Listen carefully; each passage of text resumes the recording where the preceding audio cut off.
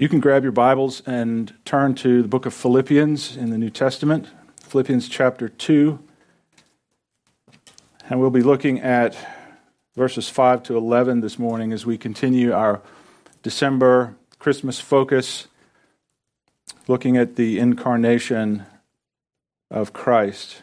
Last week, we talked about the mystery of the incarnation.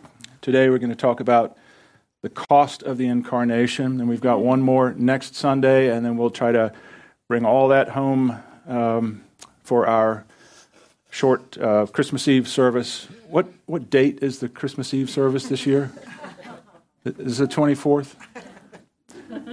I can never remember that. You guys make plans to come to that, 5 to 5:45. It's a really special time together, and we're looking forward to that. Years ago, there was a show on television that didn't last long. And I think they were trying to do a takeoff of the other show, Undercover Boss. But this one was, they went several steps further. They took multi-millionaires and billionaires. I'm talking about people who had their own helicopter and jet, at their house. And these people would volunteer to be stripped of all their identity, all their wallet was emptied, all their credit cards were taken, their driver's license was taken, and they were flown or driven to another city and dropped off in the worst part of the city. And they were left there, and I think they had 2 weeks or something to fend for themselves. I think they were given $100 maybe, something like that, and that had to cover rent, had to cover food, and it was kind of a social experiment on what it was like to live with nothing coming from such luxury. The show didn't last very long, and my guess is it's because they ran out of millionaires and billionaires who wanted to go on this adventure. It was really brutal to see these people try and survive in a place that they were not accustomed to living. And it always struck me when I saw the few episodes of that show that what the people who made that show were doing without realizing it is they were giving us a tiny, tiny glimpse of what we're focusing on this Christmas, the incarnation, of how Christ left the glories of heaven, stripped himself of everything, and came to this earth to take on human flesh, to live among us. It's a remarkable and wondrous mystery. As I said last week, we talked about that mystery a little bit. And this morning I want us to consider the cost of the incarnation. I don't know of a better place in Scripture where we see this than Philippians chapter 2. Let's look at verses 5 to 11.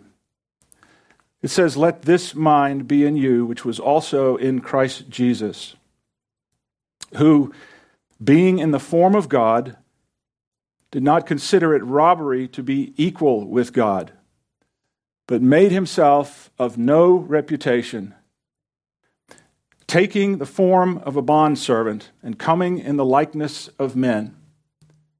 And being found in appearance as a man, he humbled himself and became obedient to the point of death, even the death of the cross."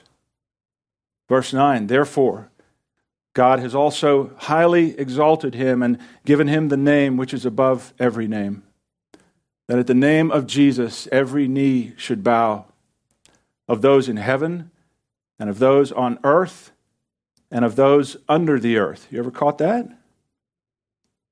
"And that every tongue should confess that Jesus Christ is Lord, to the glory of God the Father." I think it's no small thing that this section begins with the phrase, "Let this mind be in you, which was also in Christ Jesus." It's important because it's a jolting reminder that what the Holy Spirit is inspiring Paul to write here is not just for our education. It's not just for us to read these words and go, oh, isn't that nice?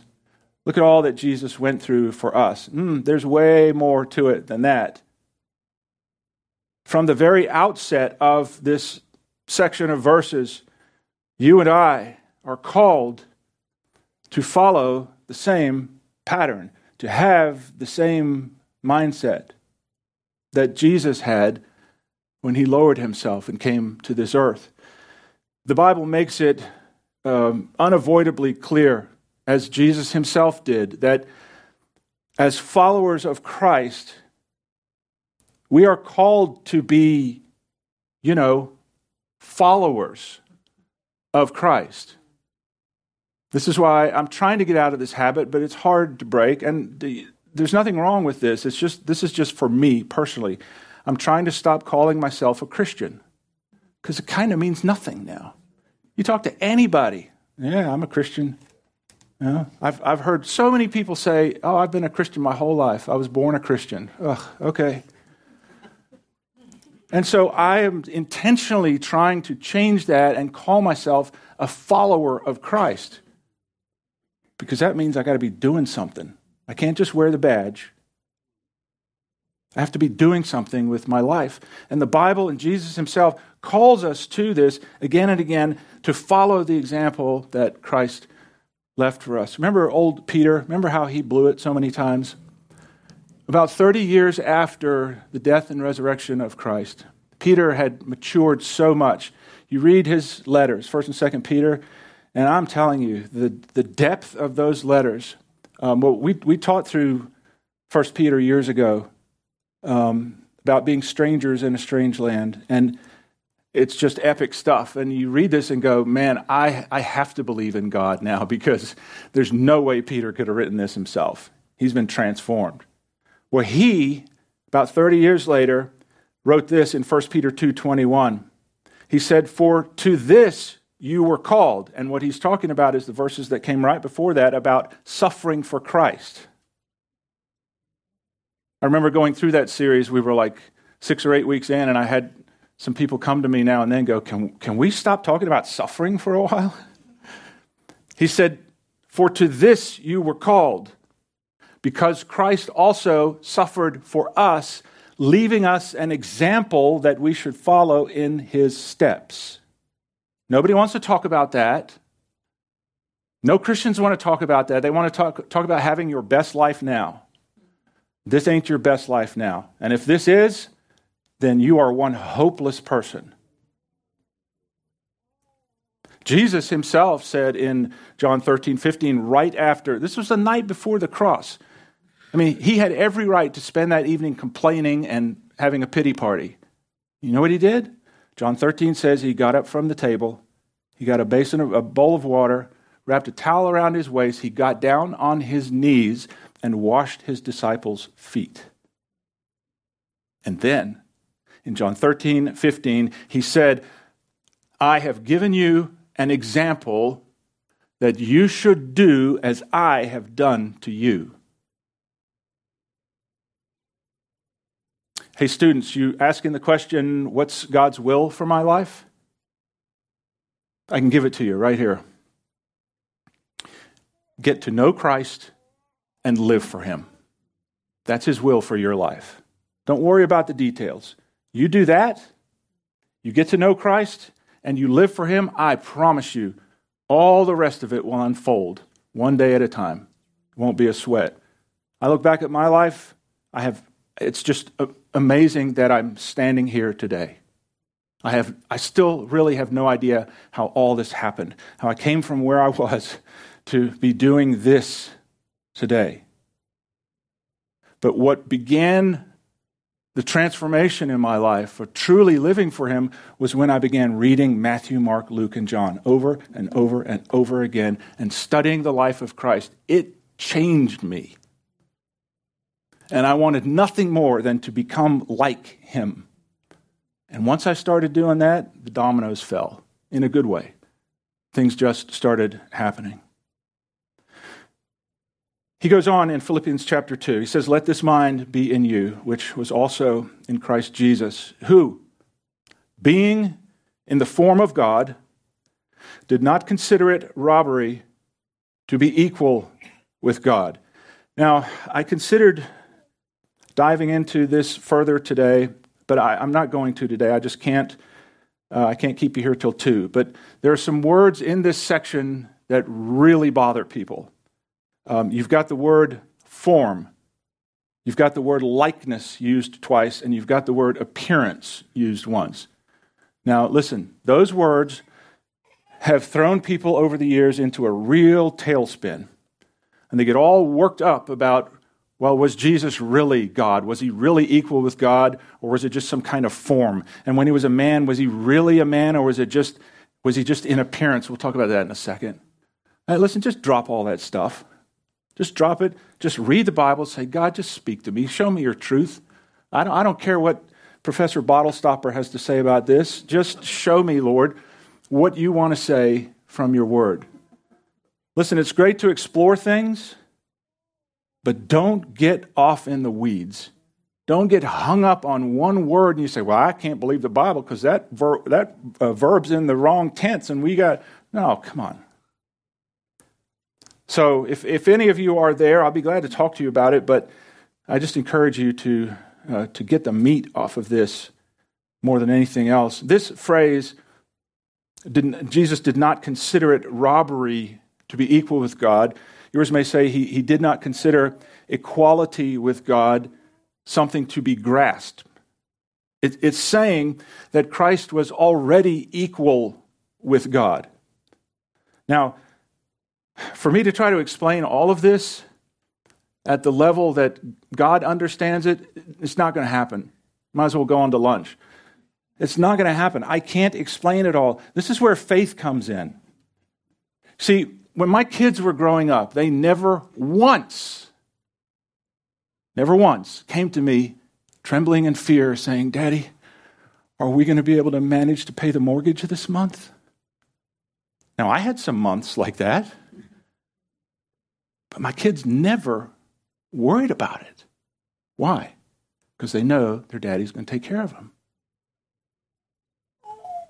And so the same thing here is true. I can't explain a number of things in the Bible. Now, most of it we can. We can understand it very clearly. We can explain it. But there are some things like the incarnation, we just have to go by faith. And what's wrong with that, by the way? You exercised faith when you sat down in that chair this morning. You never demanded to see the blueprint for it or talk to the engineer who designed it. You just sat down. So I bring this message to you this morning saying up front, a lot of this is over my head, man. It's way over my head, and I love the fact that it is. Because if I could figure out God completely, he wouldn't possibly be God. If God could be shrunk down to the size of my brain, then he's not God. I need a God who's bigger than me. I need a God who I have to say, well, I just got to trust you on this one. This doesn't make any sense, but I'm with you all the way. So it's telling us here, it's building up to his coming into the world, and it's trying to show us who he was and where he came from before he made that enormous downward step to come to us. And it's saying that Christ was already equal with God, so there wasn't any reason for him to try to grasp that position or attain that position.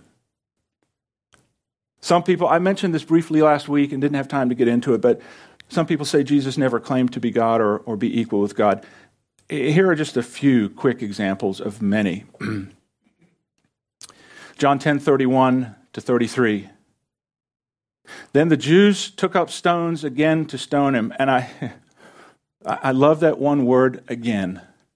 It just kind of breezes past that. If people had taken up stones again to stone you, that'd be a pretty major point in your life. Then the Jews took up stones again to stone him. Jesus answered them, I have done many good works from my Father. For which of those works do you stone me?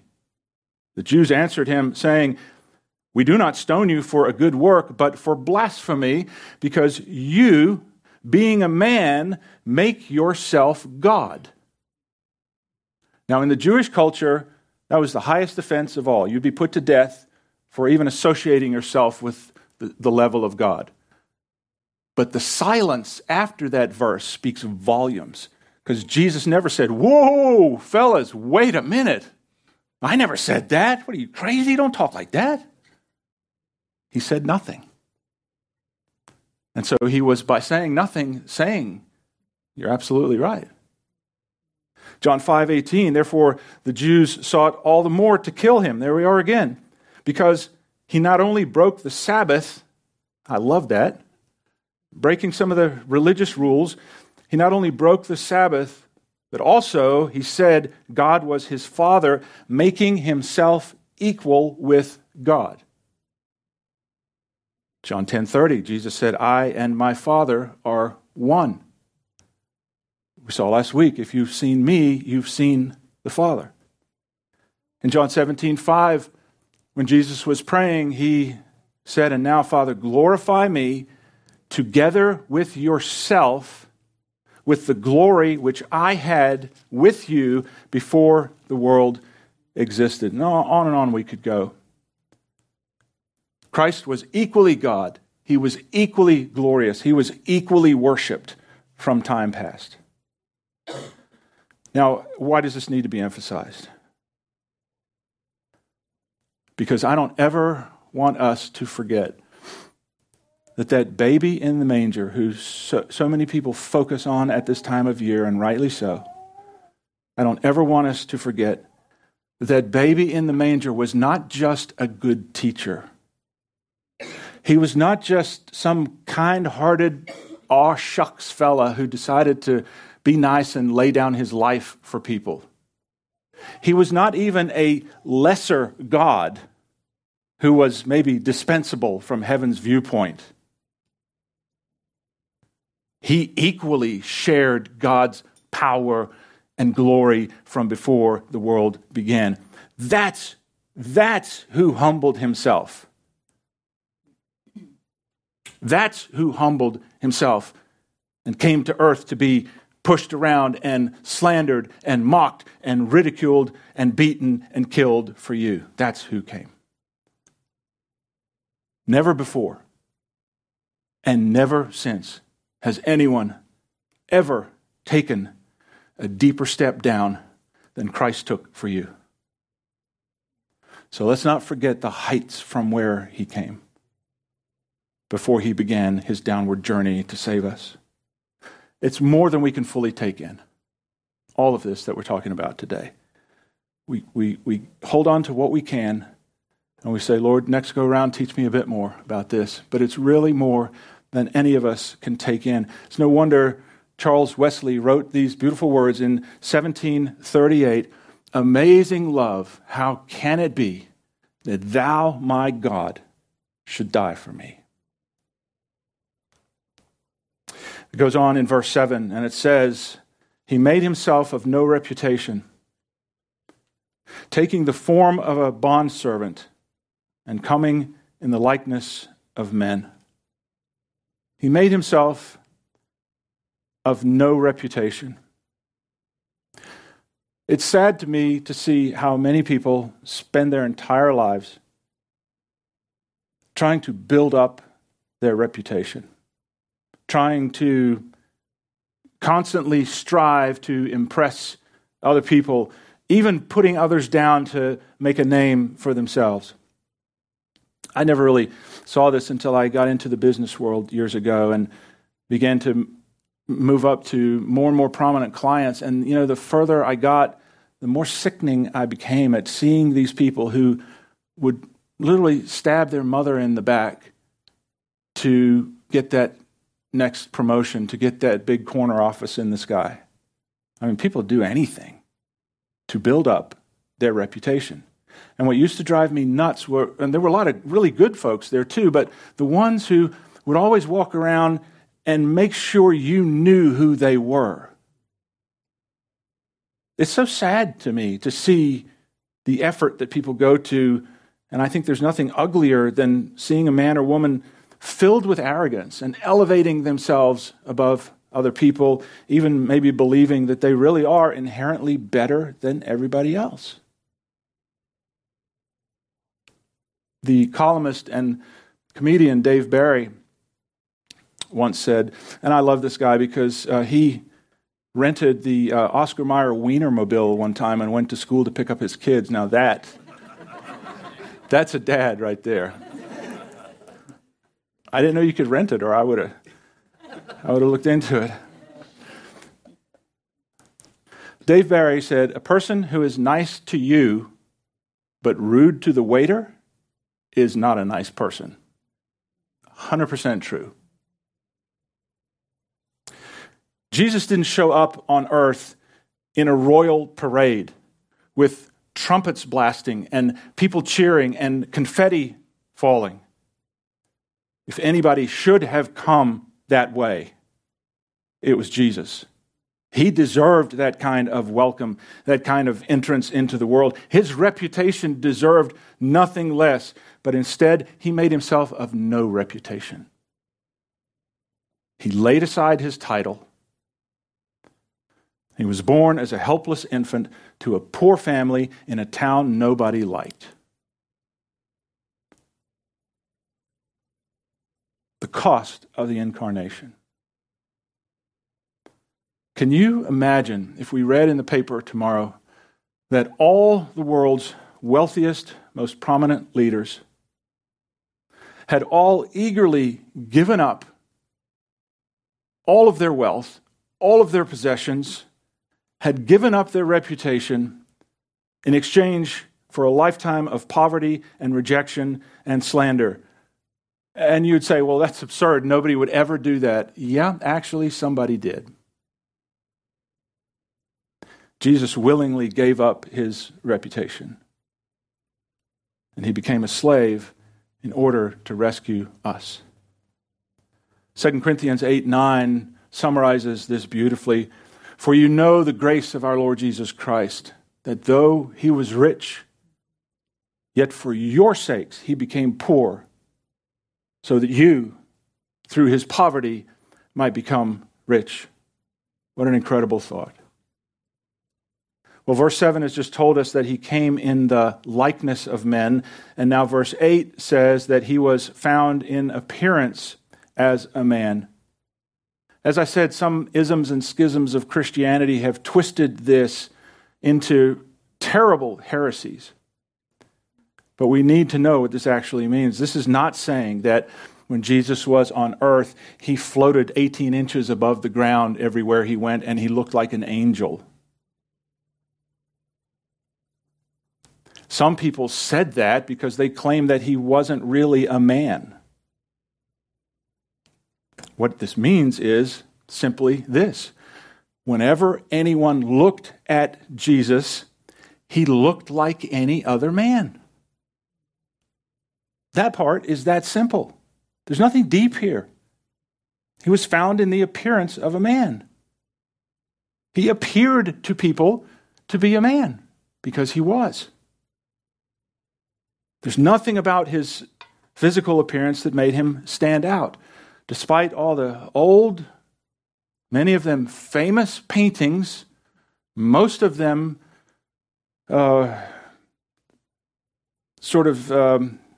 came out of the Roman Catholic Church. Not all of them did, but those old paintings that always show Jesus with a halo around his head and always standing in some pose like this. Like, have you ever read the Bible? Can I just tell you, Jesus did not have a halo around his head. He appeared to everybody who saw him to be just another regular Joe. Sorry, Joe. But he did. And here's the key. In his appearance, he was just like every other man, but he was not just a man. His physical appearance made him a man. but by his words and his actions, it was obvious to everybody that he was anything but just another man. Now, this is important for us. See, people said things about Jesus after they'd heard him teach. They walked away, and the Bible records some of this. People would say, no man ever spoke the way that man does. People would say, he doesn't speak like our teachers of the law. He speaks like one with authority. The sick, the blind, the deaf, the lame, they all felt his gentle touch of healing. The overlooked and the marginalized were all given his full attention and welcomed in by him. The thieves and murderers and prostitutes heard his forgiving words of love. The lost, the discouraged, the hopeless found new purpose because of him. He was not just an ordinary man. And you and I are called to do the same thing. We're never called in Scripture to be above other people in the physical realm, but we are called to be different in our words and our actions. There should be moments in our life when the world is startled when they see and hear the love and beauty of Christ coming out of plain, ordinary people like you and me. There should be moments when they walk away going, I don't know what I just encountered, but that's not human. That's something beyond human. You see, you and I are called to follow his pattern, to walk in his steps. It never calls us to be better than other people in the physical realm, but it calls us to be different in our words and our actions, just as Jesus was. Well, verse 8 goes on to say this incredible statement. He humbled himself and became obedient to the point of death, even the death of the cross. It makes me thankful and it makes me sad at the same time to think that Jesus lived his entire life with the cross in mind. I'm guessing there were rarely days when he woke up in the morning and that thought didn't flash through his mind. Well, I've got 871 days left. That's where I'm headed. But actually, that's why he came. He didn't come to teach people how to be good. He didn't come to tell us to be nice to each other. He came to die on the cross.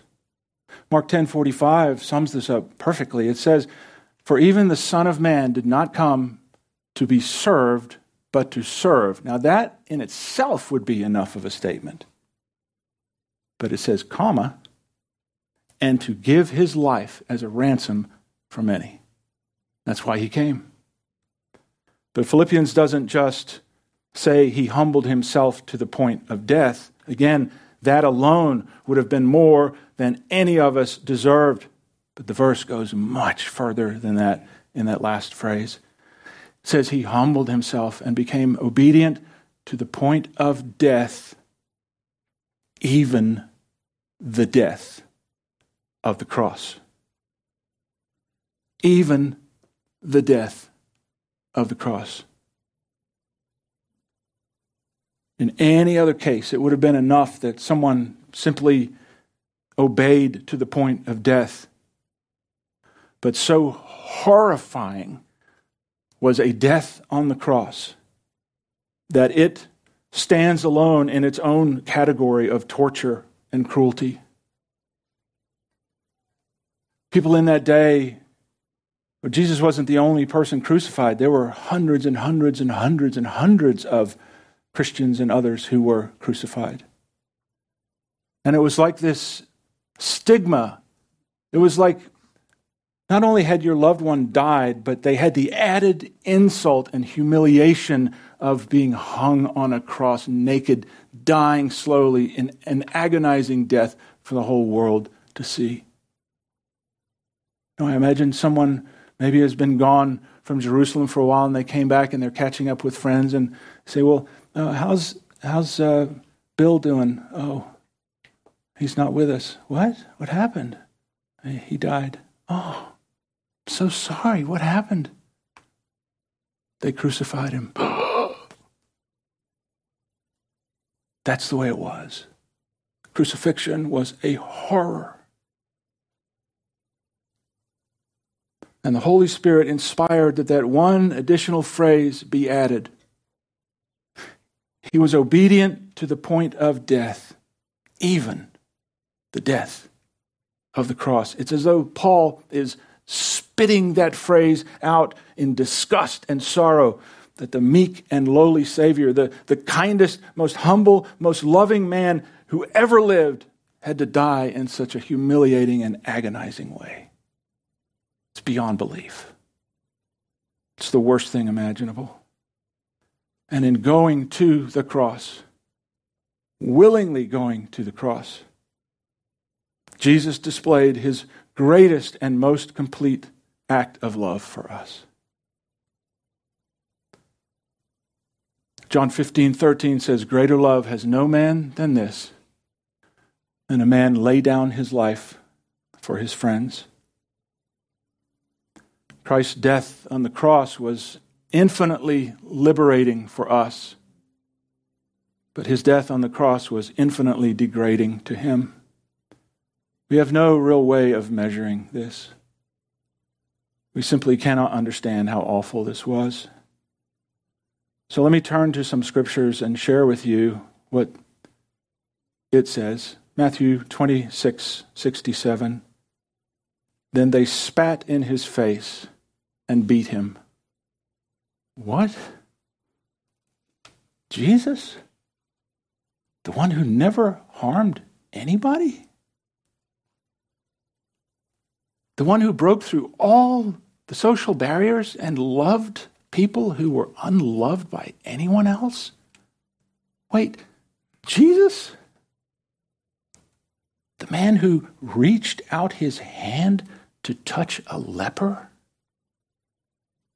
He could have said, you're healed, but he wanted that man to feel the warmth of a human touch for the first time in years. That Jesus? Yeah. They spat in his face and beat him.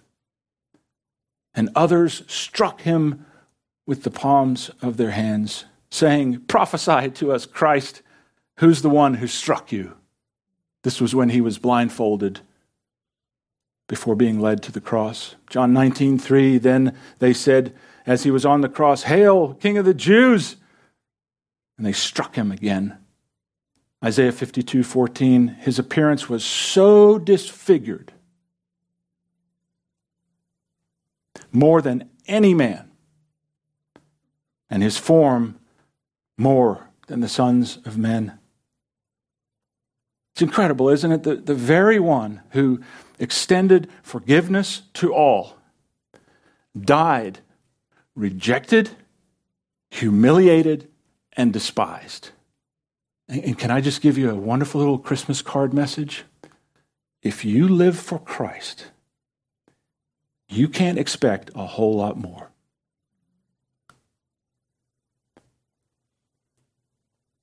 Y'all wish I'd stayed home today. This is the truth, though. When Christ called Saul, saved him and renamed him Paul, and sent him out to be the greatest missionary who's ever lived, you know what Christ said about him? He said, oh, he's going to have an awesome life. As long as he obeys me, he's going to have the best of everything. No. You read it for yourself in Acts. It said, I will show him how much he must suffer for my sake.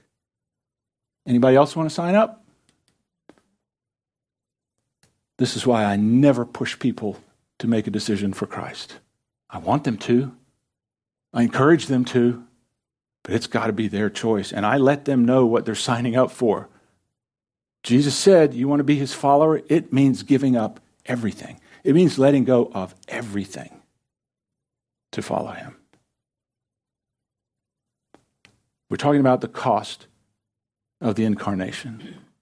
I don't ever want us to look at the beautiful Christmas cards of the manger and the sparkly stars and the glitter that gets all over my pants when I open the cards and all that kind of stuff, and miss what we're talking about today.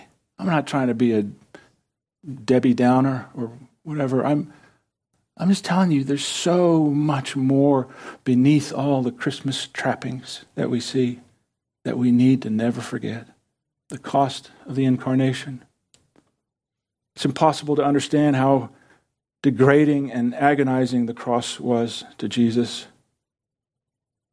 And as if the cross alone wasn't horrendous enough, add to it the fact of what we've just been told, that he had to leave the holiness and perfection of heaven to come down and wade through this swamp of sin and defilement for 33 years, and he endured it all so that you and I could be saved.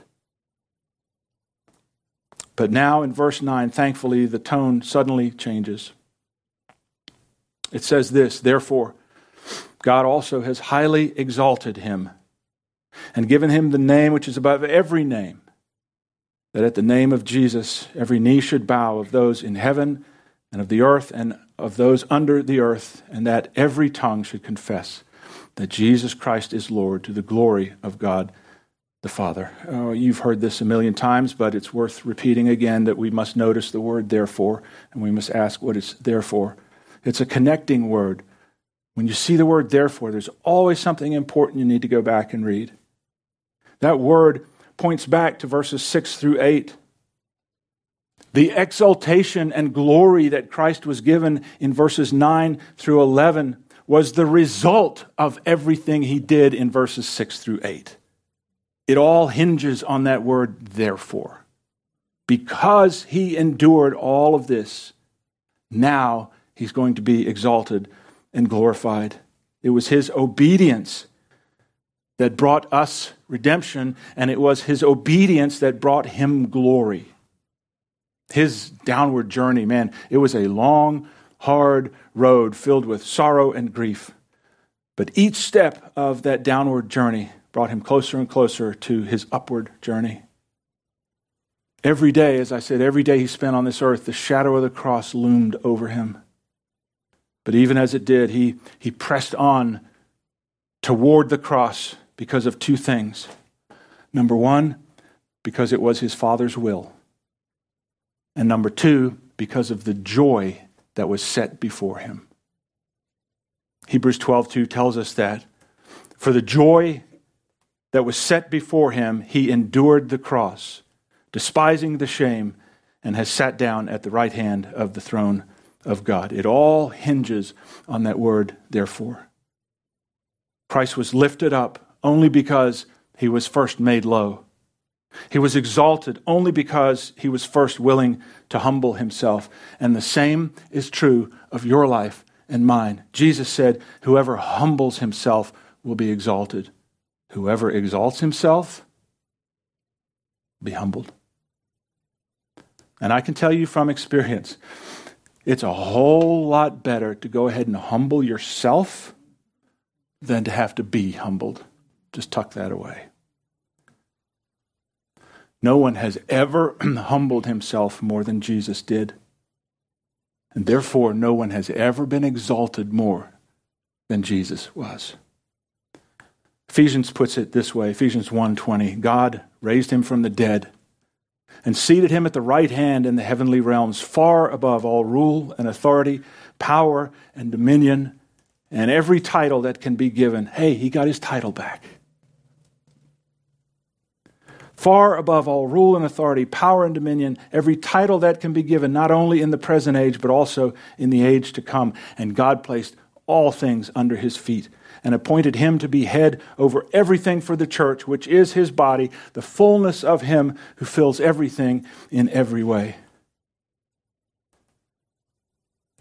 Back in Philippians 2, our closing verses here say it like this. Verse 9, therefore God has also highly exalted him and given him the name which is above every name.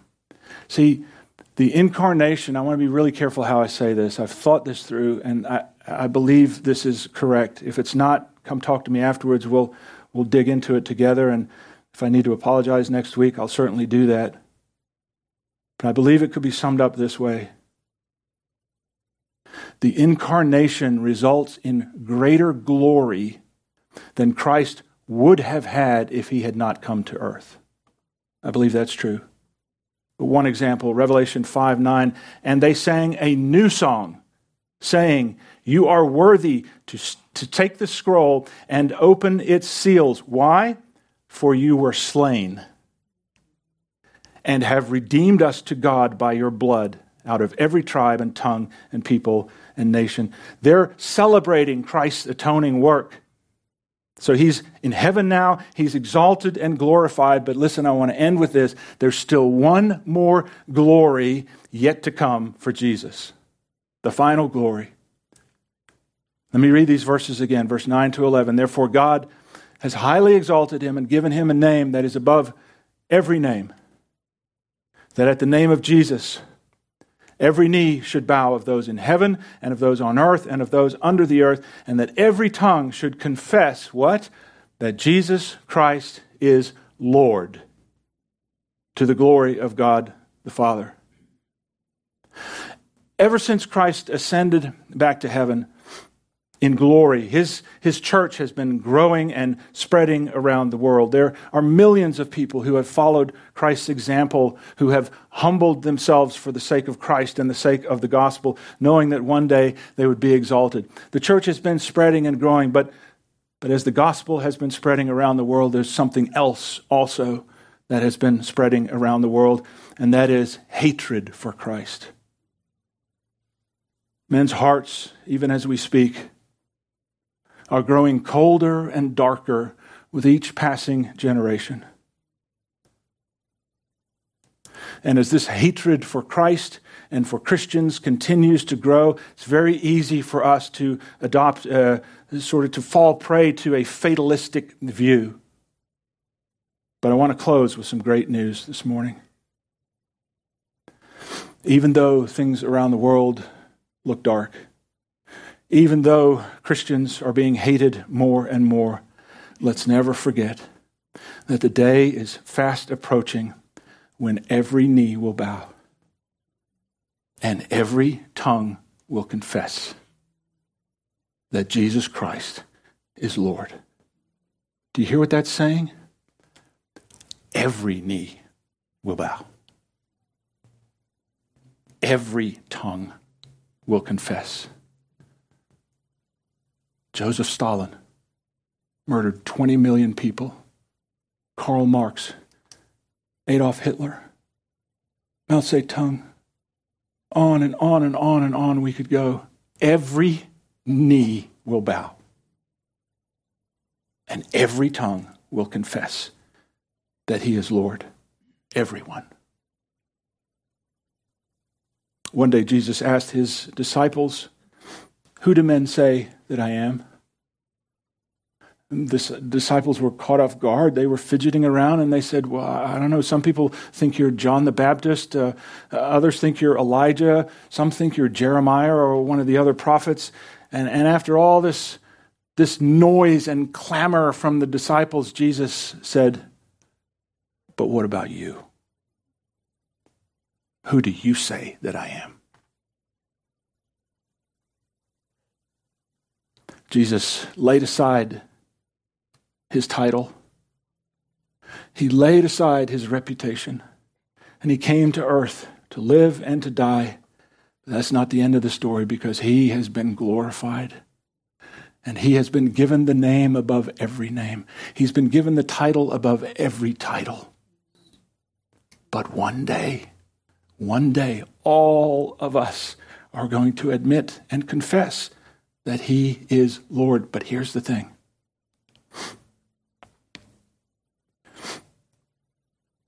If you can't, in this life, confess that he is Lord of your life,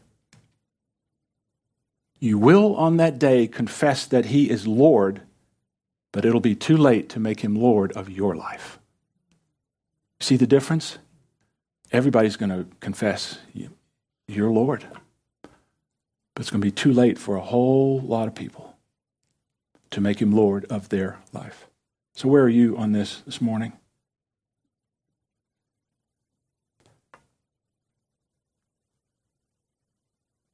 Is he your Lord? I'm not talking about did you say a prayer when you were 5? And that's some long, foggy, distant memory. There's a difference between him being Savior and being Lord. I can proclaim him as my Savior because that gives me, a ticket to heaven. But the Bible has a lot to say about that. It says if you're not living for him, if he's not your Lord, then you really might want to check that ticket because you might have got a fake one. If we have been saved, we will be transformed people. And we will want nothing more than to lay our stupid, stubborn, ignorant will aside and say, Lord, your will be done, not mine, because you are Lord of my life. How do you do that? If you never have, the Bible is very clear. Romans 10:9, if you confess with your mouth the Lord Jesus and believe in your heart that God has raised him from the dead, you will be saved. For with the heart man believes unto righteousness, and with the mouth confession is made for salvation. Well, I'm through. This morning, we've taken a very brief look at the cost of the incarnation. It cost him everything to die for us. Is it costing us anything to live for him? Let's pray.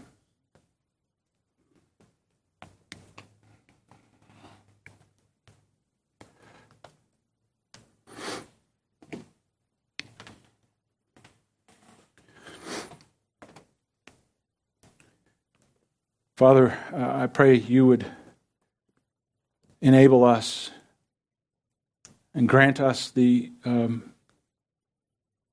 honor and the privilege of never forgetting the cost of the incarnation. Lord, I pray that every time we read or hear about what you went through for us, it would at the very least put a lump in our throat and just cause us to stop and reflect and think that cannot be. How is that possible? That he would come so low to save me. But that's the gospel. Lord, we thank you for making salvation possible. We thank you that you loved us so much that you made this possible. I pray if there's anyone here this morning who has been saved, but Christ is not their Lord, Lord, help them to see this is not an obligation they need to take on. This is the joy of a lifetime, to live a surrendered life to the Lord. And for those who may have never received Christ, they've heard all about this, but they cannot say that Christ is their Lord. I pray they would come to that place today where they would see and realize their need for salvation and a Savior, just as Thomas did when he refused to believe, but when he saw the risen Lord, he fell at his feet and said, "My Lord and my God." May every one of us, before this day is over, truly be able to say that he is our Lord. In Jesus' name we ask it. Amen. You've been listening to a broadcast from Life Point Church in Greenville, South Carolina. If this ministry has touched your life in some way, we would love to hear from you.